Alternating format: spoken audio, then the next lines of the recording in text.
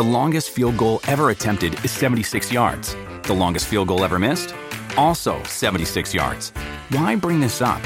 Because knowing your limits matters, both when you're kicking a field goal and when you gamble. Betting more than you're comfortable with is like trying a 70-yard field goal. It probably won't go well.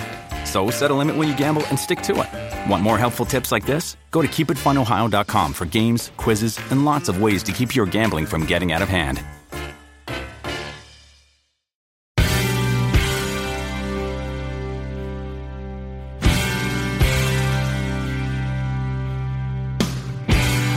Welcome, everyone, to the Janice Dean Podcast. I'm Janice Dean, and I am so excited to welcome two of my favorite people on the planet who I just happen to work with every morning on Fox & Friends and Fox & Friends First, Ainsley Earhardt and Carley Shimkus. When I invited them on the program, I told them I didn't want them to prepare for anything. I just wanted to have a chat with my girlfriends and take you behind the scenes of what it's really like working on a morning show with people you genuinely really love being with. Let's just say I think it went so well, we might have to do this on a regular basis. So welcome Carley and Ainsley to the Janice Dean Podcast. Carley and Ainsley, thank you for doing this. We're so happy to be here. We're so excited for you, Janice. Oh my gosh. Well, you know, I wanted to do this because people ask us questions when we're outside of the TV studios, right? And one of the most frequent questions I get is, are they really like that on TV in real life? And do you guys really get along? Because it seems like you get along. And you know what? My answer is I wouldn't be here for 20 years now if I really didn't feel like this was a home and a family. And I feel really lucky because in this business, well, in any business, sometimes women can be kind of catty towards each other, right? I've certainly been at places where it's like, does she like me? Why doesn't she like me? And it's like high school, right? But I feel like here there is a special sister bond. And I certainly feel that on Fox & Friends with you two. What you see on TV is really us loving each other in real life. Like, I mean, I was just down on the plaza with wonderful people that come to see us when I do the weather. And we were like, do you love Ainsley? Yeah, we love Ainsley. And you were like, well, it's good that they have everybody that loves Ainsley. Everyone loves all of y'all. I mean, both of you. So that I start by saying what you see on TV is in real life, if not more so. Aww. So I thank both of you, Carley and Ainsley, for doing this today. And when I first started out in radio, I had a show called The Broad Perspective on radio. It was kind of like The View. I love that name. Right? But I don't know if we could use it like The Broad Perspective. Oh, right. Yeah. Yeah, you're right. I get it. But I liked it. Chick nowadays, right. Broad perspective, like we have broad opinions on things. Anyway, so 20 years, I mean, almost to this date, you know, I moved to New York, and it's like a full circle moment where I've got my girlfriends in the radio studio with me to just talk about anything. Oh, and you can call me a broad any day of the week. Yeah. Well, I feel like that We're best broads. So, Carley, how did you start out in the business? So I started out, first of all, I interned at Fox in Washington, D.C. And if anybody's ever seen Chad Pergram on air, I love him because he's the smartest man in the world. And, you know, when people are really nice to you, when you're in a kind of a vulnerable position, you always remember them. Griff Jenkins was so nice, and now we're friends. But back then, I was just like mystified by meeting Fox on-air personalities. Chad Pergram, he took me behind the scenes in Capitol Hill. So I had an incredible internship. Jennifer Griffin was also so nice to me. And I bet you that they don't even remember meeting me. But my meetings with them were like, I will never forget.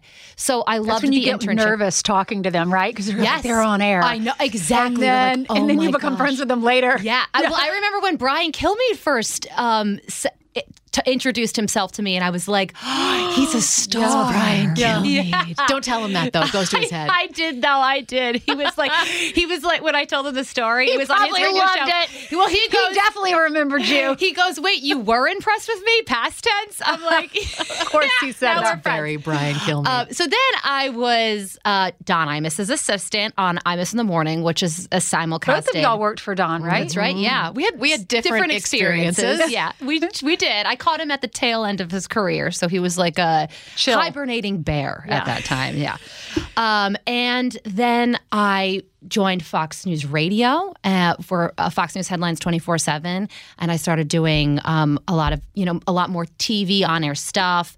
Greg Gutfeld, I used to do Red Eye, so God bless him, and Neil Cavuto for giving me those on-air opportunities. And now I'm a part of the Fox and Friends family, which was my goal and my dream. I love that you really, started from being an intern, which is how a lot of broadcasters get their start, right? Mm-hmm. Ainsley, what happened with you? With the intern thing, I was scared to intern at the national level because I thought they'll always see me as an intern. Because one of my professors said, start at like the smallest market, be an intern, then they'll hire you right out of school. Right. So congratulations, Carley, because that is rare for our interns to be hired to be on air at the national level. Yeah. Most people have to start at the... That's true. That's a lot of prayers, too. That is God working through my life. So. He'll do that, won't he? Yes. Mine is, I did local news. I was a journalism major in college and did local news in our hometown station at our CBS affiliate. So I was on air where my family could see me, which was cool, kind of, because they would kind of call and say, we don't like your hair. We don't like that outfit. Where were you today? Why weren't you at work today? Are you sick? I'm on vacation, Mom. I'm sorry I didn't tell you. I'm 27.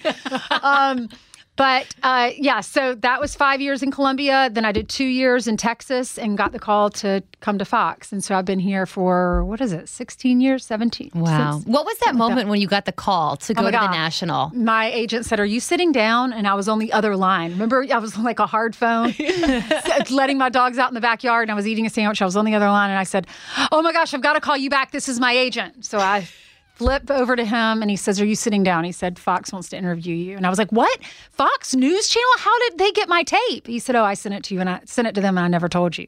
So it was my birthday weekend. So I flew up for my birthday weekend and wow. The rest is I just got chills because that's like a real That was in September. Story. I did not get the job. I didn't start here till January because I could leave. I had an out in my contract at the end of that year. Yeah. So I didn't start till January. And I didn't even find out I got the job till November. So I was like chomping at the bit. When you want it so badly, it's the national level. Yes. I'd call my agent almost every day. I'm sure he hated me at that point. I was like, Matthew, did you hear from Fox? Did you hear from Fox? And finally I got to the point where I was like, okay, God, this is in your hands. I'm not going to call him anymore. When Fox is ready, if they do hire me, then they'll call me. Well, and when you started, you did overnights. I mean, you paid your dues here. How long did you do overnights 7 years overnights. But immediately they were letting me fill in on Fox and Friends. I would anchor the weekend show, and then I'd anchor if our main anchor couldn't be Monday through Friday. And then like probably on year 5 of overnights, or year 6 maybe, I got Fox and Friends first, and we started that show that year. There were 4 anchors, and we rotated. And then... then I got Fox and Friends because Elizabeth Hasselbeck was our anchor, and she decided she wanted to be a stay-at-home mom, and she felt like God was telling her, stay at home. This is important for you to raise your kids at home. And so she quit her job, and they moved down to Nashville. Wow. And you both are very grateful for, things that happen. I know that about you, and that's what I love about you is, Ainsley, even though you did overnights, you were just so grateful to have that position. You have to be that way, I think, to be in any business and really be dedicated, and you have to be grateful. I always tell young women, men that are getting into this business, do everything you can. Mm-hmm. You can't really have like this bird's eye view of what you're going to be doing in 20 years. I feel like if you have an appreciation for every job that you're surrounded with, whether it's audio or being a producer or a writer or in radio, I mean, I think you just have an appreciation for everybody's job. And that way you're more grateful when you get this job that doesn't feel like work. Mm-hmm. I think it takes just as much effort, I heard, to say something negative as it does to say something positive. So I try to walk through life with a positive attitude because I am grateful and I really do love my life. Even in the bad times, I know God's using that time to groom me and shape me and make me a better person and be more empathetic and have and be able to relate to other people. I mean, divorce and miscarriage and, death in your family. We all have our stories and we have our issues. But when I walk outside, I'm like, oh my gosh, God, look what you did. Mm-hmm. You raised me in a wonderful state of South Carolina where I learned such family values and traditions and to go to church. And I developed a relationship with you, Christ, down there. But now you have me in the city that I've wanted to live in my entire life, even when I was 5 years old in New York City. And even though I started on overnights, I was not making much money. I always had to have roommates or I had to, share apartments and could barely pay the bills. I was in so much debt. I finally just hunkered down and paid $600 a month. That was like so hard for me to do to get out of debt and paid the debt off. But throughout that whole time, I was so glad and grateful because God had given me my dream job in my dream city and I had enough money to pay my bills and I was just having fun and happy. Yeah, that's so true. And I always think that perspective just goes so far. It's themes that we talk about on Fox and Friends a lot about how people are no longer as patriotic as they used to be, and they say negative things about being an American. And then you go, oh my gosh, just think about what other people are going through in other countries. You just feel like you win if you really think about it, you win the lottery just by being born here. No matter what happens in your life, the freedoms that we get to enjoy are so important. And then everything else is extra. If you have a loving family, thank you for that. And really you do get to make what you want of your life, especially because we are here. I was talking to an Uber driver recently who was born in the Congo, and he came here. I honestly feel like some of the most patriotic people are immigrants because they do have that perspective. And he was talking about how when he got here, things were really difficult for him. And he was like, I was living in an awful apartment. I was always freezing. I didn't even have a coat. And now he's going to college. He owns his own car. He's driving in an Uber, and he's out of college. He's going to be making a 6-figure salary. And that's the amazing American dream. Yeah. There are so many things to be grateful for. And if life isn't going exactly your way, just think about a perspective and how it always could be worse. I know that sounds cheesy and obvious, but sometimes those we things need help a reminder of that, I think. Now, Carley, where were you born? I was born in the very luxurious state of New Jersey. Actually, no, listen, the area in New Jersey where I grew up People diss New Jersey. Yeah. I don't think you should. Yeah, no. The salt of the earth. In New Jersey where I grew up, it's called Long Valley. It's like more horses and farms than people. And they have mountains there. They do. That is an ongoing thing they do. They're like really small tiny mountains. But they do, we're talking about definitions of words. Yeah, right. They do meet the definition of the word mountain. We're going to change the definition. So, okay, where did that come from, the mountain thing again? Who were you having the disagreement with? I can't remember exactly how it started, but there was I think it was a story where somebody was hiking. I was reading it. Somebody was hiking and they were in the mountains of New Jersey. And Steve goes, whoa. Wait a second. Or maybe it was Pete because he also, I think it was actually Pete. Mm-hmm. And he sounds like Pete. Yeah, because Steve was on your side. Steve was like, no, there are mountains, right? I grew up on a mountain. It's called Schooley's Mountain. Wow. Yeah. In New Jersey. Yes. Yeah. But we looked at the picture. It's basically a hill. But by definition, it's tall as a mountain. Yeah. What is the definition of a mountain? I should know that. How many feet was it? Is it 8,000? I could be way off. I don't know. I know I probably topographers out there are going to hate me. I'm going to Google it. But no, Long Valley, very rural, conservative. I grew up in... This is going to come as no surprise, although people do differ politically from their parents. But I grew up in a pretty conservative household, and when I would eat breakfast every morning, Fox and Friends would be on. Wow! Oh, really? Yeah, that's cool. Yeah. So you are kind of living the dream where you grew up with Fox and Friends. Yeah, and I joke with my dad because he's such a Fox fan, and I was like, Dad, what if I worked for CNN? Would you watch? He's like, I'd watch you. Yeah. But you would never work for CNN.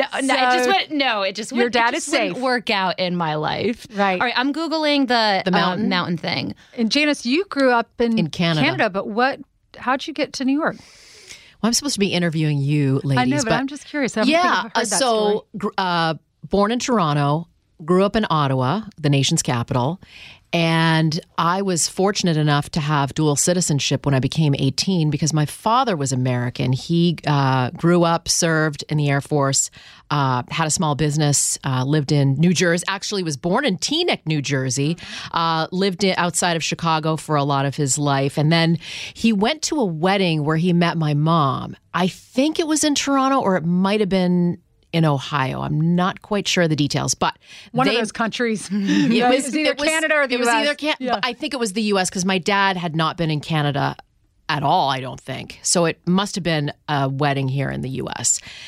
He met my mom, and as they say, the rest is history. The rest is history, and he moved to Canada. And at the time, I believe you had to give up your citizenship to live in Canada. So he didn't have Canadian citizenship, but through my mom, he was able to work and raise a family in Canada.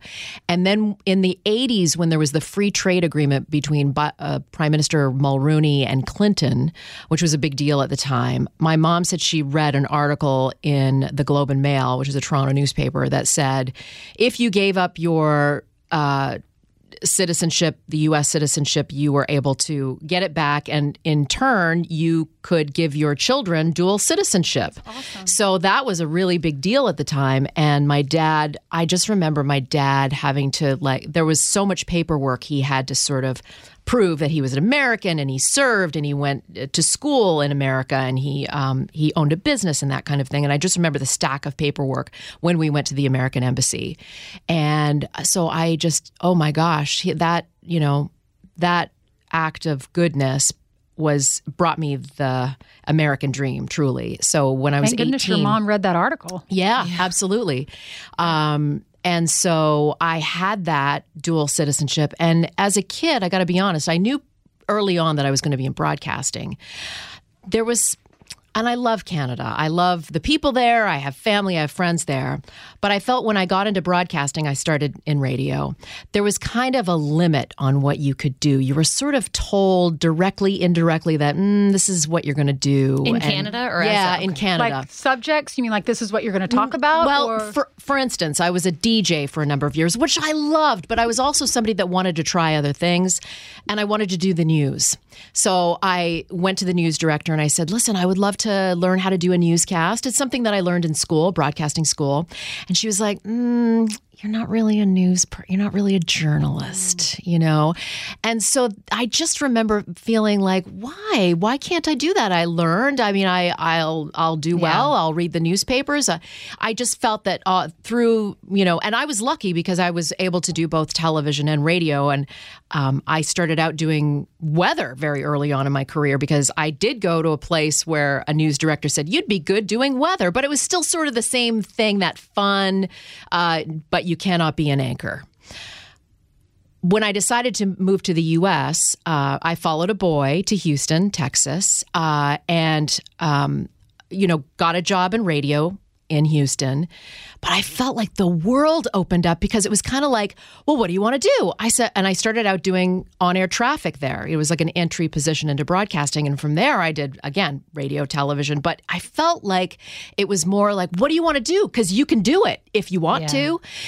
There is a difference, I find, in America. And it really is that American dream. And like, I've been here in New York now for 20 years, and it was sort of the same thing. I came here, I worked for Imus for a year, and then I came over to Fox, and I remember the interview, have you ever done the weather before? And I was like, oh, yes, I have. It was, 12 years ago, but yes, I've done the weather. And it was kind of like, great, come on in. And when I was at Fox, it was like, well, what else do you want to do? Well, maybe I can do some reporting, maybe I can do some radio, maybe I can do some anchoring, which I did. So I feel so blessed. And maybe that was just me internalizing this one news director that said, no, you just stay in your lane, right? But I don't know, I feel really blessed because I do feel like the dreams did come true once I crossed over the border. Wow. That's an incredible story. Yeah. And I didn't know that you moved to the U.S. for a boy. And you didn't say that boy was your husband. No, it was a different what happened boy. to him? Oh, Ian. Ian, where are you? Ian, I think, is back in Canada. We did keep in touch for a good long time, especially when I moved to New York. But, when I met Sean, that was kind of like, okay, he's my guy. I remember I wrote him an email. I wrote Ian an email saying that he knew I was dating Sean, and I wanted to tell him how important he was in my life at the time. Yeah. I think we can still have great loves. Sean certainly is my greatest love. But I do appreciate, listen, there's been good, bad boyfriends, there's been bad boyfriends, but he really did. There are certain people in your life that kind of were put in your life for a reason you don't know at the time. But, Ian certainly had an important role in the person I am today. Absolutely. Yeah. And you find the good ones by burning through the bad ones. So true. Well, my gosh. I know. Yeah. You date enough bad ones, you're like, okay, this is what I don't want. Yeah. I don't want that quality, that quality, that quality. Exactly. But that's why we have to shout out the good guys. The good guys. Right? And we'll be back with more of the Janice Dean podcast right after this. Another day is here, and you're ready for it. What to wear? Check. Breakfast, lunch, and dinner? Check. Planning for what's next and how to save for it? That's where Bank of America can help. For your financial to-dos, Bank of America has experts ready to help get you closer to your goals. Get started at one of our local financial centers or 24/7 in our mobile banking app. Find a location near you at bankofamerica.com/talktous. What would you like the power to do? Mobile banking requires downloading the app and is only available for select devices. Message and data rates may apply. Bank of America N.A., member FDIC. So I married a very good guy who I don't live with. Oh, yes. Carley, have you talked about that story? Ainsley, although she has an apartment in Chicago. Yeah. It's not his apartment. They're married. Ainsley and I always joke because every now and then when we do unfortunately, a story about Chicago crime, it's very close to home for me because the city is changing. And you can tell even in the area where we live, where my husband and I live. But I always say, just by habit, my husband has an apartment. It sounds like he's like some sort of awful, that's where he brings his mistress or something. So Ainsley goes, Carley, you have to start saying, we have an apartment in Chicago, which I'm doing. Anyway, it won't be a problem for much longer because he's moving back to New York, which is amazing. After we've been, long distance in terms of he works in Chicago. I obviously work in New York, and then we see each other on weekends. How many years have y'all been doing that? We've been doing it since 2013, so almost 10. Wow. Yeah, and I remember but it probably keeps your relationship alive, though. You're dating. Listen, if we're being honest, that's kind of awesome. You get a few nights by yourself, some Carley time, I know, and then some dating time. So it is really. He's such an easy person to get along with. And we actually did live together a little bit before he moved. So we were compatible. But people do say that. And a lot of people say, I don't see my spouse that often during the week anyway because our schedules are different. And to be honest, living together is very important. But now you don't have to live out of a suitcase. That's the hardest when you're packing, you're going to Chicago for the weekend and then coming back and working. This is how good of a guy he is that when I got the Fox and Friends first job, we used to split it up because it really does take a lot out of you just to constantly you're on flights in Chicago, New York. If anybody's ever done it, knows the flight's always canceled. Always. And it's always the one that you don't want to be canceled. Yeah. No, O'Hare is not. No. Toronto's Pearson Airport is the worst airport. Really? And it's been written up, I think, recently. But anyway. Well, no, I digress. What I was going to say is since I got the Fox and Friends first job, I would have to leave so early to come back to New York for that. So he comes every weekend. Every weekend. That's nice. So I don't have to travel anymore. That's good. So and now when is he moving to New York? Probably when my lease is up, November. Have you started looking for things? You can't in New York. What? Because it's just, the turnover is so crazy. You got to grab if you see a good one, you grab it immediately and you're moving in like a week. Recommend maybe you look somewhere else, like maybe Long Island or... Oh my gosh, one of my girlfriends is trying to get me to move to Merrick. Not till they have babies. Yeah. I want to stay in the city for a little while. Well, that's what we did. I mean, that's it's just what more I did. Convenient. Yes. Yeah. Yeah, and Matthew was probably coming on a year, and that's when we decided to move to and Long Island. There's nothing better than dating or being newly married in the city. I wish I had done more. I feel like Sean and I do look at each other and we're like, why didn't we take advantage of the fact that we lived in New York? Like, well, I can tell you right now, I'm probably not, because when people ask for restaurant recommendations, I'm like, I don't know. Do you want to go to the same 3 places that I go? Right. Like there's the bar next to me. There's one down the street, and then we go to an Irish pub, and that's basically it. I don't really expand outside. But Ainsley, when you moved to New York, did you have the life? Did you have the fun? I feel like Ainsley Oh my gosh, we did it all. So we didn't have, I lived with all these girls, and we were, sharing rooms and sharing taxi cab fares because it was $20 to get down to the West Village, and we lived in like the Midtown area, and which was great for work. And then we would go to the Hamptons in the summer. I mean, we all heard about the Hamptons in South Carolina. We just thought it was rich people. But no, you would cram a huge house with tons of cheap people, and we would all, sleep on a sofa and sleep in beds. It was just fun. I've had so much fun. My 30s were like great. I think the 30s are better than 20s. For sure. Yeah. You're a little more stable. Right. You're making a little bit more money. And, but when I was in my 20s, we did the Hamptons house thing because, so what the Hamptons is actually, for those that don't know, it's pretty far away from New York City. It takes like 2.5 hours. And there's Friday, only one way to 4 hours. There. Yes. It's the Long Island Expressway. But everybody wants to be there. One road in and one road out. And there's mansions there. So when I was in my early 20s, we wanted to do it, but we're all broke. So what we did was we signed a lease, and we this is awful. This is so awful. We said that it would be 4 people, and it was 80. 80 people. What? You went from 4 possible? to 80. We split it by 80 people. How is that even possible? It was all rotated. It was not everyone was there at once. There were the 4 people on the lease. Yeah. We split the price up by 80 though. So, because it is crazy expensive. So how did you do it? How many weekends were you there? Oh, anybody could go any weekend.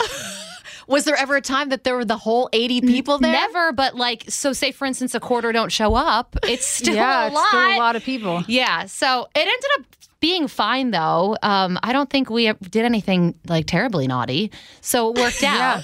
But Did you go to what town was it in? East Hampton. Okay. Did you Stephen Talkhouse? Stephen Talkhouse is what I was going to ask you about. He comes on our show sometimes. He does the Soldier Ride, and he's sometimes on our. You've interviewed him probably on our I Fox didn't know Square. He was an actual person. Yeah, he owns the Stephen Talkhouse, or he manages it. I think he owns it. And is Jimmy it a restaurant? Buffett, sometimes it's a bar. Okay, and the line is like down the street to get in, and it takes people line up way before it opens. Yeah. You can go eat at the restaurant across the street, come back and get in line, and then you get pizza at the end of the night. Yeah, after you've had a couple, It's just fun.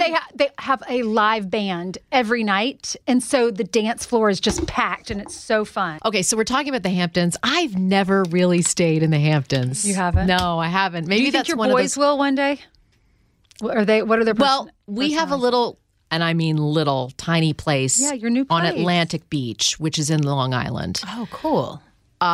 Sorry, on Long Island. Have you heard that? We're not supposed to say I say on, but I think that's a Long Island it's on thing. an island. Right, but some places like Rhode Island, do you say on Rhode Island? No. So it's very strange. Yeah. But anyway, again, I'm going to try to make this story short, even though it's long. During the pandemic, we had just lost Sean's parents. It was a terrible time, but he grew up on Atlantic Beach on Long Island, learned to surf, became a lifeguard.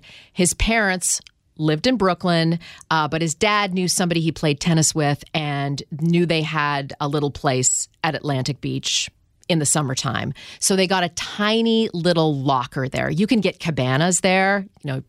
If you go anywhere, I think on Long Island, you see the cabanas. It looks like, what was that movie, The Flamingo Kid? Mm-hmm. It's same sort of idea where you... So for the Southerners listening, cabanas are like these beach clubs where you can join and you can buy a cabana or rent a cabana. Yep. And you can just keep your beach stuff there. Some of them have a shower. Some of them, most of them don't have toilets. It's just a shower. It's just a little it's like place. A wooden little cabin. That's it. And so they didn't have a lot of money, so they had like a little locker.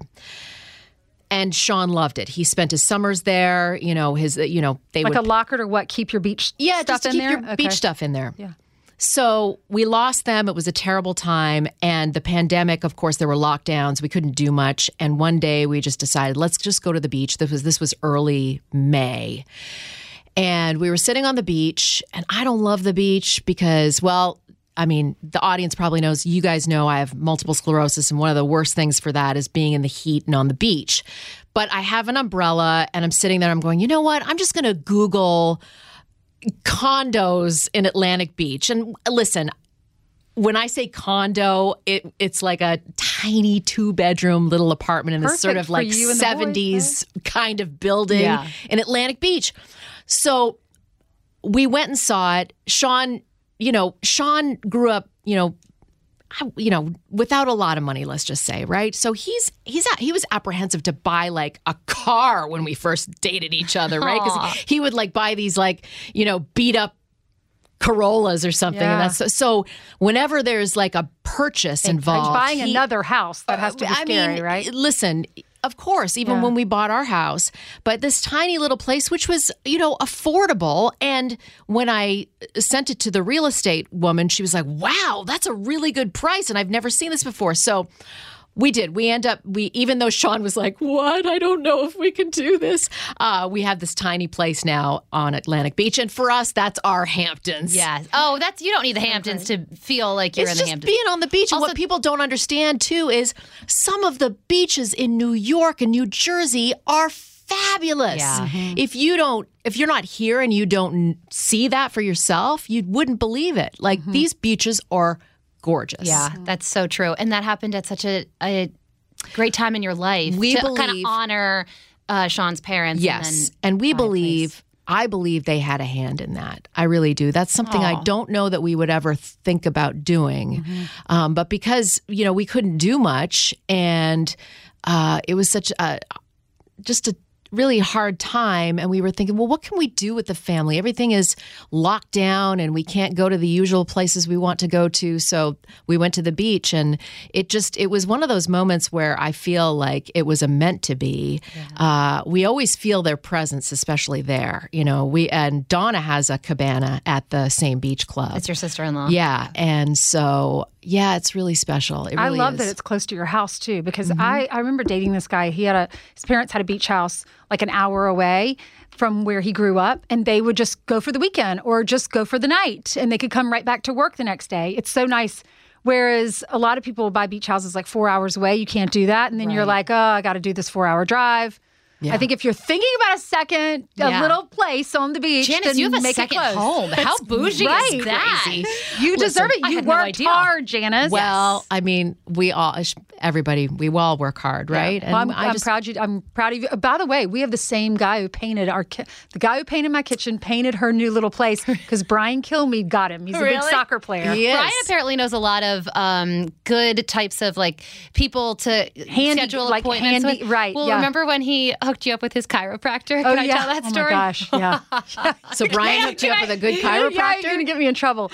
I've never been to a chiropractor, okay? And I was having like a cough or something, and Brian's like, chiropractor will fix that. You probably have the flu, or he'll adjust you and then you'll never have allergies again. And I'm like, yeah, right. That is such hogwash.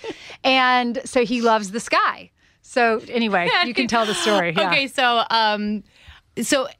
I'm talking to Brian and Ainsley, and they're kind of laughing at the story. And I said, what's up? He goes, Ainsley goes, this is a chiropractor that Brian hooked me up with. Shows me the picture of him on his iPhone. He is truly the most handsome man, one of the most handsome men I've ever seen in my life. And it wasn't even a good picture. Outside my husband. I was like, that person's a doctor? And he's real? Right. And you can go and you went to him? And I am kind of like funny about like, I'm at a point in my life, I'm in a great relationship, and I don't want another man touching me, unless he's like an 80-year-old doctor that whatever. But this guy walks in. Brian did not warn me. Warning. The guy's like jacked. He like has a great, he's like a muscle guy, and he was handsome, and he walks in, it's just the two of us in this room, and he's like, all right, lie down on the table and I'm going to adjust you. And I'm like so embarrassed. I'm in my 40s. My body's not like what it used to be. I'm like, God, this guy, like is like in the gym every hour of every day when he's not in the office. And I'm like, Ainsley's one of the most beautiful people in the world. You're And she sweet, doesn't even but know I'm like really super embarrassed. And I'm like, I don't feel comfortable with this. This cute guy. Wait, he has a wife. Why is he touching me? You know, he's a dog. I don't know. I just was like, I felt really bad. But I mean, did he do a good job? Me, did it fine. Yeah, he was very nice. But I could not wait to get out of there. You never went back to him because he was too handsome. He was too handsome. His handsomeness fired himself. Oh, wow. So I told Brian, I'm like, what in the world? Why didn't you tell me you let your wife go to him, Brian? And he probably didn't even realize. He looks like clueless, like a firefighter on a calendar. First day of work on a calendar. You're with talking like about the doctor. Yeah. Oh yeah. Like he with was this. Cute. Yeah. He was cute. Wow. You know. I don't even know what to say to that. Have you ever had a cute doctor and you're like, ooh, I'm not? Yes, actually, my multiple sclerosis doctor, we used to call him Dr. McDreamy. He was I love Dr. Were y'all Dr. McDreamy or Dr. McSteamy? Oh, how was it? What show is this? I used to watch it in college. Was it Grey's Anatomy? That's right. I think McDreamy was the one McDreamy that I liked. was my favorite. Patrick Dempsey. He was my favorite first, but then Dr. McSteamy, I don't know who McSteamy was is. like, I'm gonna Google him. McSteamy? He's married to that actress that. I'm going to Google him. Guys. Kate's Googling it for us. By the way, a mountain is 1,000 feet or higher. We've come full circle. Stay right there. We'll have more of this coming up. With Kizik hands-free shoes, motion sounds something like this. Kizik helps you experience the magic of motion. With over 200 patents and easy-on, easy-off technology, you'll never have to touch your shoes again. There are hundreds of styles and colors, plus a squish like nothing you've ever felt. For a limited time, get a free pair of socks with your first order at kizik.com/socks. Tell me about your MS doctor. Oh, yes. Dr. Tullman, Dr. Mark Tullman. Now I got to look him up. M-A-R-K? He knows, too. Eric Dane is Dr. McSteamy. Oh, he's very attractive. Yeah, yes, what's Rebecca. his name? He's married to Rebecca Gayheart. Yes. Yes, Dr. Mark Tullman. How do you spell M-A-R-K? Dr. Mark Tullman. T-O-L-M-A-N? He lives in Illinois now, which is where he's from. But I will tell you, when I was first diagnosed, it was awful. It was one of the worst, darkest periods of my life. And I had to kind of go through... That picture doesn't do him justice, though. But he has these beautiful blue eyes. Yeah, oh, he's handsome. Cute. I get it. Tullman, if you're listening, I miss you. When I was newly diagnosed, I went through several doctors because, something like that, you want to have somebody who's going to kind of take care of you. Yeah. And neurologists are notorious for being sort of like very, very smart people, but not people who are hand-holding. Do you know what I mean? And I need a hand-holder. Like, if you're going to tell me I'm going to have an illness for the rest of my life that, you have no idea how the illness is going to affect you. You need to be comfortable with somebody. And Dr. Tullman was that doctor. Now, he also had a nurse practitioner, Jen Smirtka, who I also fell in love with. So they were like the double team of the amazing doctor and the unbelievable nurse practitioner who has become a really good friend of mine.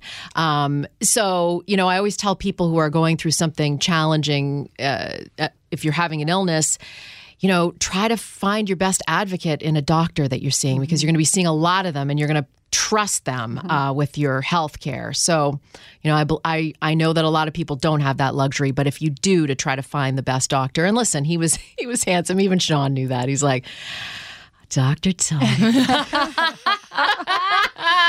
That's amazing. Yeah, he is handsome. But the bedside manner thing is very important. It is, especially like I said, if you have something that's life-changing, a diagnosis that's life-changing, it's really important to have somebody that you connect with, yes, For sure. And I've actually talked to doctors about this subject, is they need to work on those skills. That's a really important thing to have. You can be the smartest doctor in the room, but if you don't connect with your patient and you're constantly looking at your watch or, you just don't have that good bedside manner. For me, it's always, I feel like doctors assume I know something.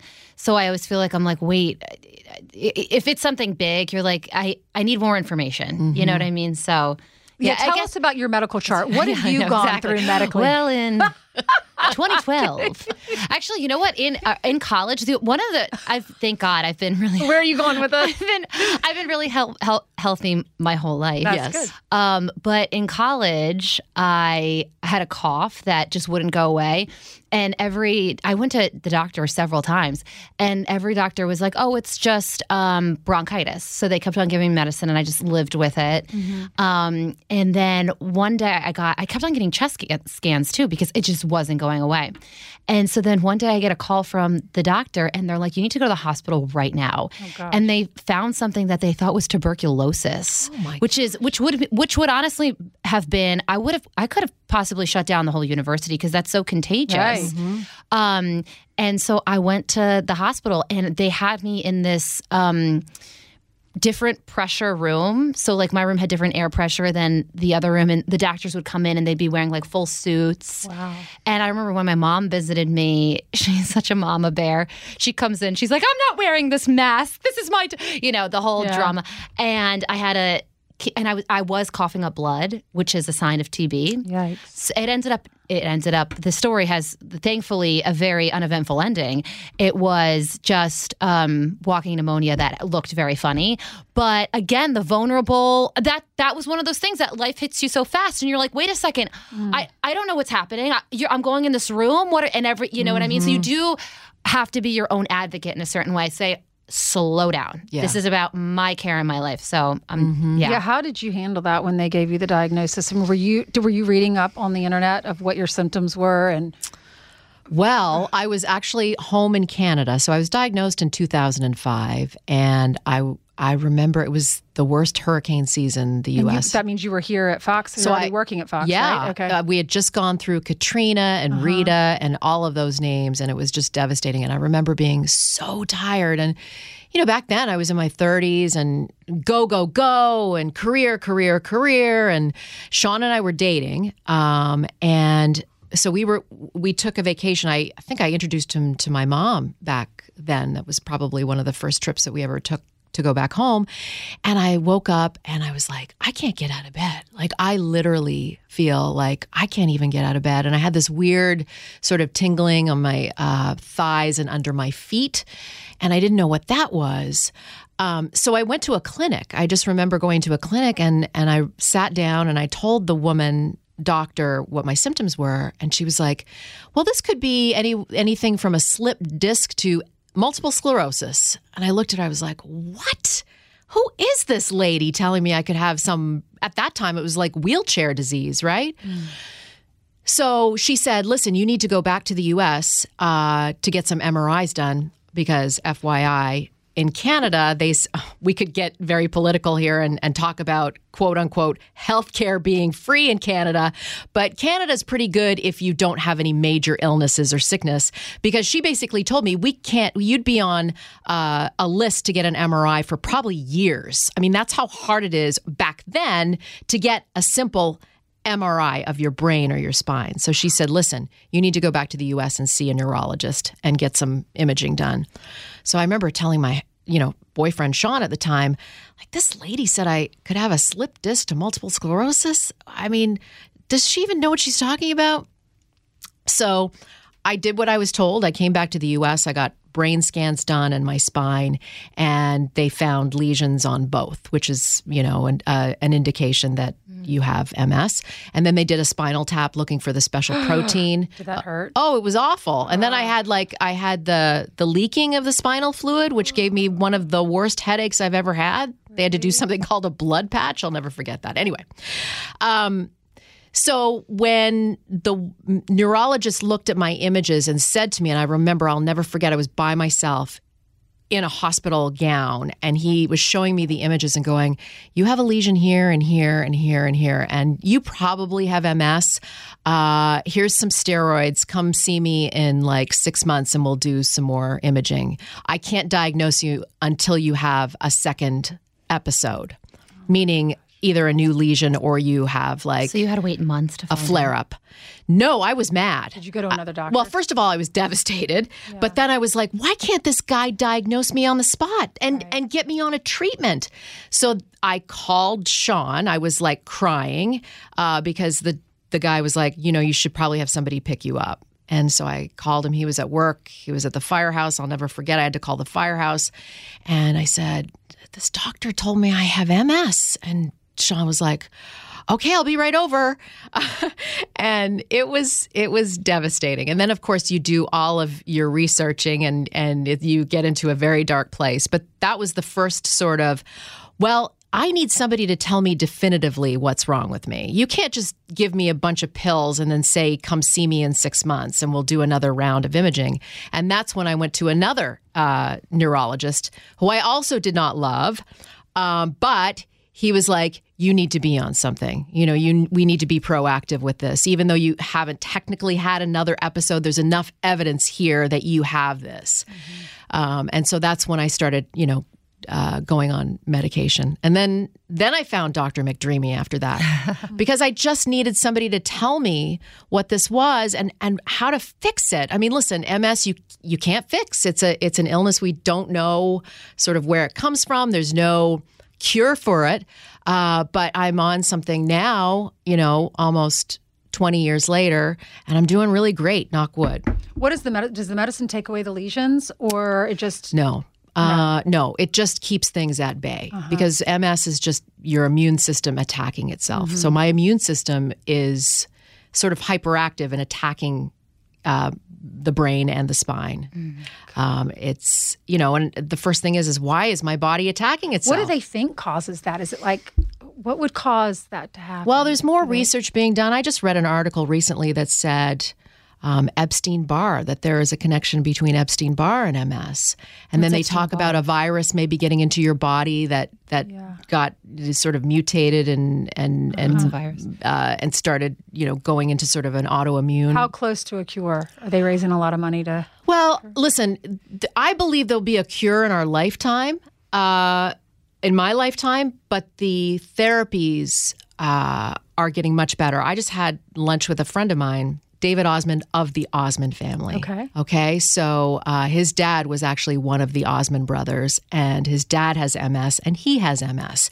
And him and I met at a function over 10 years ago, trying to raise money for multiple sclerosis. And we had breakfast together, and he looks great. We call it the Mayu Look So Well disease because you can look great. I look fine. I don't look like there's anything wrong with me, but it's what's happening inside of our bodies that you don't see. And so I said to him, I'm like, you look great, David.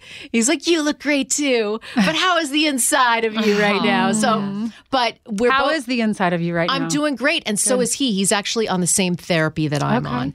And I'm not pro any type of therapy, but what we're on right now is working for us, and it allows us to have as normal a life as possible. And that's what's happened really even within the last 15 years since I've been diagnosed, is the therapies are getting much better. People are living a better quality of life. It's not just the wheelchair disease like it was. So when did you go from finding out that you had MS and that feeling of, oh my gosh, what does this mean for my life, sorrow, to I can do this and I can live life to the fullest? Well, it took a while. I mean, I think that was one of the darkest times of my life because at the time I was in my 35, just met Sean, met a great guy, was starting to love New York. I loved the job that I was doing. I felt all of that was going to go away because of this diagnosis. And Sean stuck with you, of course. And I was afraid of that because, what guy wants to stick around for Debbie Downer? Any guy. Well, listen, that was my first thought is, oh my gosh, he's going to leave me. Why would he want to be with somebody that could be in a wheelchair someday? But when it started to turn around was when I talked to Neil Cavuto, because Neil has been here since the beginning of Fox. I'm going to try to not cry because I was just so fortunate to have a great company that right away was like, what do you need? Mm-hmm. They gave me the time off. They said, how can we help? I remember getting a big, box of food, just phone calls and love and nothing like, well, when are you coming back to work? It was just, what can we do for you? So right away, I was working for an amazing company that I knew had my back. But the greatest part was that Neil also had MS, was still doing this great job. And, someone said, call Neil and talk to Neil. And I remember the day I talked to him is the day the sun came out, because I went to his office. He turned off the TV. He brought a chair right up to him. He took out the Kleenex. Wow. And he was just like, you work in a great place. They will build us his and her wheelchairs. I will support you. I will do whatever I can to help you. You're going to be okay. I promise. And that was like, thank God. Mm-hmm. And from that day on, I always said that if anyone was newly diagnosed, and I've had that over the years where somebody says, my cousin of mine, a friend of mine is diagnosed, will you talk to them? I will do it in a heartbeat, because it's that one glimmer of hope that will get you through. It's that one person saying, you're going to be okay. That's what really set me on the path. And I'll be forever grateful to that man. Wow. I mean, I just love them. It's about those people who are there for you when, life is difficult. You never forget That's them. What we have to do for each other. Yeah. My mom's best friend as a child and my dad's best friend as a child, they grew up differently in different cities. Both of them were diagnosed with MS. Really? Yeah. Yes. I have to talk to them and see what treatments they're on. Yeah. And I'm happy to talk to them. I just got somebody the other day that said somebody was newly diagnosed. And I'm more optimistic than ever that maybe not a cure in the next 10 years, but the therapies are getting really, really good. Now, I know I've taken up a lot of your time, ladies, but I hope this can be I'm so proud of you. We're both so proud of you. We talk about this podcast in the mornings on the show, and congratulations, Janice. This is a long time coming, and this is very well deserved. Well, it's going to do amazing. Like I said, I feel lucky. I've got such good friends. I've got such good girlfriends, and maybe we'll have to do this more often. We need to do this with wine next time. Yes, we do. Janice has Let's end with why we love Janice. Yes. Okay, we love Janice because she is such a good friend. But you know what I love about you? You are strong. You're a fighter. You're not going to let anyone run over you. Yes. And I think the city has probably been good for you, right? It's taught you to be that strong individual. It sounds like you already were growing up in Canada. I think it's but you're a great mix. You're a great mix of just the sweetest, nicest person. And when you see someone is treated unfairly or unjustly, you will fight for them. Yeah. And a great mom. I'm going to add to that to say, oh my gosh, she's such an advocate for her friends too. Even little things. She's like, you want me to tweet about that? That you were treated wrongly. I'm tweeting. Do you want me to make a phone call about that? Right. Did they just do you dirty? Yeah. I'm like, Janice, no, it's fine. She's like, no, this needs to be handled. Yeah. And I will handle it. and the reason I love Ainsley is what is there not to like? It's true. You are truly. Sometimes I look at you on TV and you're smiling. I'm like, she is so beautiful, but also that matches her insides. I think we're all very similar. I think we all try to just, despite what God throws at you or what your situation is, we're happy. Yeah. We're happy people. Yes. We were, raised by great parents, and your mom has been a wonderful influence on you. I can't imagine what she went through. I was going to ask you that, but I know you're running out of time. But when you were diagnosed, I'm thinking as a mom, you can do anything to me, but don't do it to my child. I'm sure that was hard for her. I'm sure too. And she's very much like me too. Is that she's a very, very strong person. Mm-hmm. But you don't know that until she's tested. Yeah. Yeah. Well, to be continued, ladies. And by the way, you have to come back to talk about your new children's book. Oh, thank you. I'm so glad you were born. Coming out in September. How did we not do a children's book 10 years ago with that title? Because that's what you say every time there's a birthday. It's so cute. I tried with my last children's book, and the publishers were like, no, I don't think so. And so then I pitched it again to a different publisher, and they were like, we love that. Love that. Steve Ducey's wife texted in the middle of the show and said Ainsley's next children's book should be called I'm So Glad You Were Born, because we all say it on air now. The next time we have a podcast together, we're going to talk about that, because I feel like we've had a lot of that in our lives, that somebody says, no, you can't do that, and then we do it. Yeah. Right? Yeah. Exactly. I think that's really important. In the beginning, everybody's career. No, you can't. You can't do that. Like your lady up in Canada, you showed her. Oh, I remember her. Yeah. Diane Benson. Diane. I'm sure she remembers you, Diane, too. we thank you because now we have Janice as a result. Yes. Thank you for pushing her out the door. This podcast does make Canada. That's true. It's global. Listen, I don't blame her. She probably had somebody else saying, yeah, she's not going to be good. But who says that? I mean, how many people are interns here and they're like, I want to be what you are. And then you're like, you can do it. That's what you do whatever you want. That's right. It is true. I champion you. Like as women, we have to champion each other, not put each other down. Yeah. And that's what I always say to interns too, and this happens all the time. If there are any parents listening right now whose children want to go into broadcast and be on air, tell them not to hide the fact that they want to be on air. Because I was talking to an intern just a couple of days ago, and I said, do you want to be on air or a producer? And they're like, well, I kind of want to be on air. And they get like embarrassed by it. Right. No, say what you want to be, because then people will know that about you. Put it out in the universe. Put it out in the universe, and then opportunities could arise because of it. That's correct. Yeah. Yes, although they say if you want to be an do. anchor, start with reporter. So well, remember that in journalism school? They would say, don't tell them you want to be an anchor. Tell them you want to be a reporter. Oh, I think, that should happen naturally. Right. But you want to be on air. Yeah. I quit journalism school. Did you really? That's another topic for another time. Well, it served you well. You didn't need that degree. Well, I took radio TV broadcasting afterwards, but it was because I couldn't get on the camera right away. Yeah. I had to take why am I taking this psychology course when I just want to do television? Yeah. Anyway, that's not to say that people shouldn't go to university. But you don't have to in this profession. Well, listen. You don't have to. You know what? I think that sometimes it's better to major in something else because then you have a specialty outside of outside of journalism. Honestly, the internship is what you really need. You need to get in there and get the experience. I think if you have an idea of what you want to do, it's going to happen. Sometimes it takes a few detours, and that's what happened. I quit school, but then I went back to school after realizing I should have kept being in school the whole time. Yeah. So you live and you learn. That's right. All right, ladies, I love you. I love you too. Maybe love we you, should. So fun this is girl. The Janice Dean podcast, but I feel like our threesome should be called something separate. So we'll come up with that. The broads? The broad threesome. That's what you said, our threesome. The broad? You're calling broad? I'm not sure. Kate is like, I'm not sure. I don't think we're going to go with that one. Yeah, this is a PG event. I think we should be called, well, no, we're the smart threesome, meaning we are three girls, three ladies, three women, smart women on television in the morning together. How about three friends? Janice and Friends. 3 friends is nice. Yeah. Oh, I like that. We're going to workshop this. Okay, I think so. Hey, listen, you know what you could do?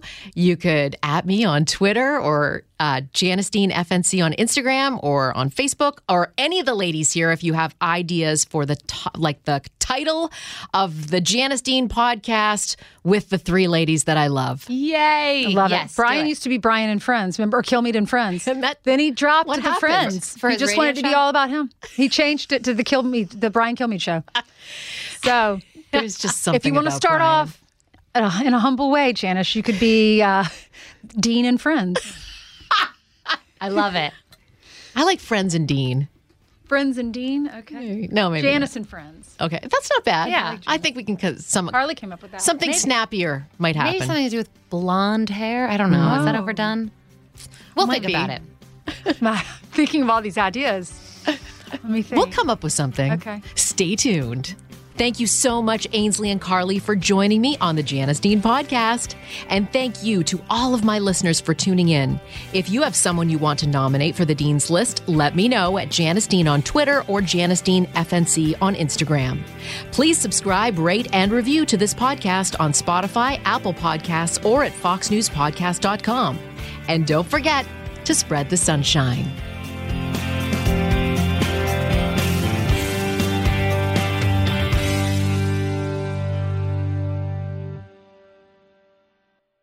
Listen ad-free with a Fox News Podcast Plus subscription on Apple Podcasts. And Amazon Prime members can listen to this show ad-free on the Amazon Music app. And don't forget to spread the sunshine. From the Fox News Podcasts Network, subscribe and listen to the Trey Gowdy Podcast. Former federal prosecutor and 4-term U.S. Congressman from South Carolina brings you a one-of-a-kind podcast. Subscribe and listen now by going to foxnewspodcasts.com.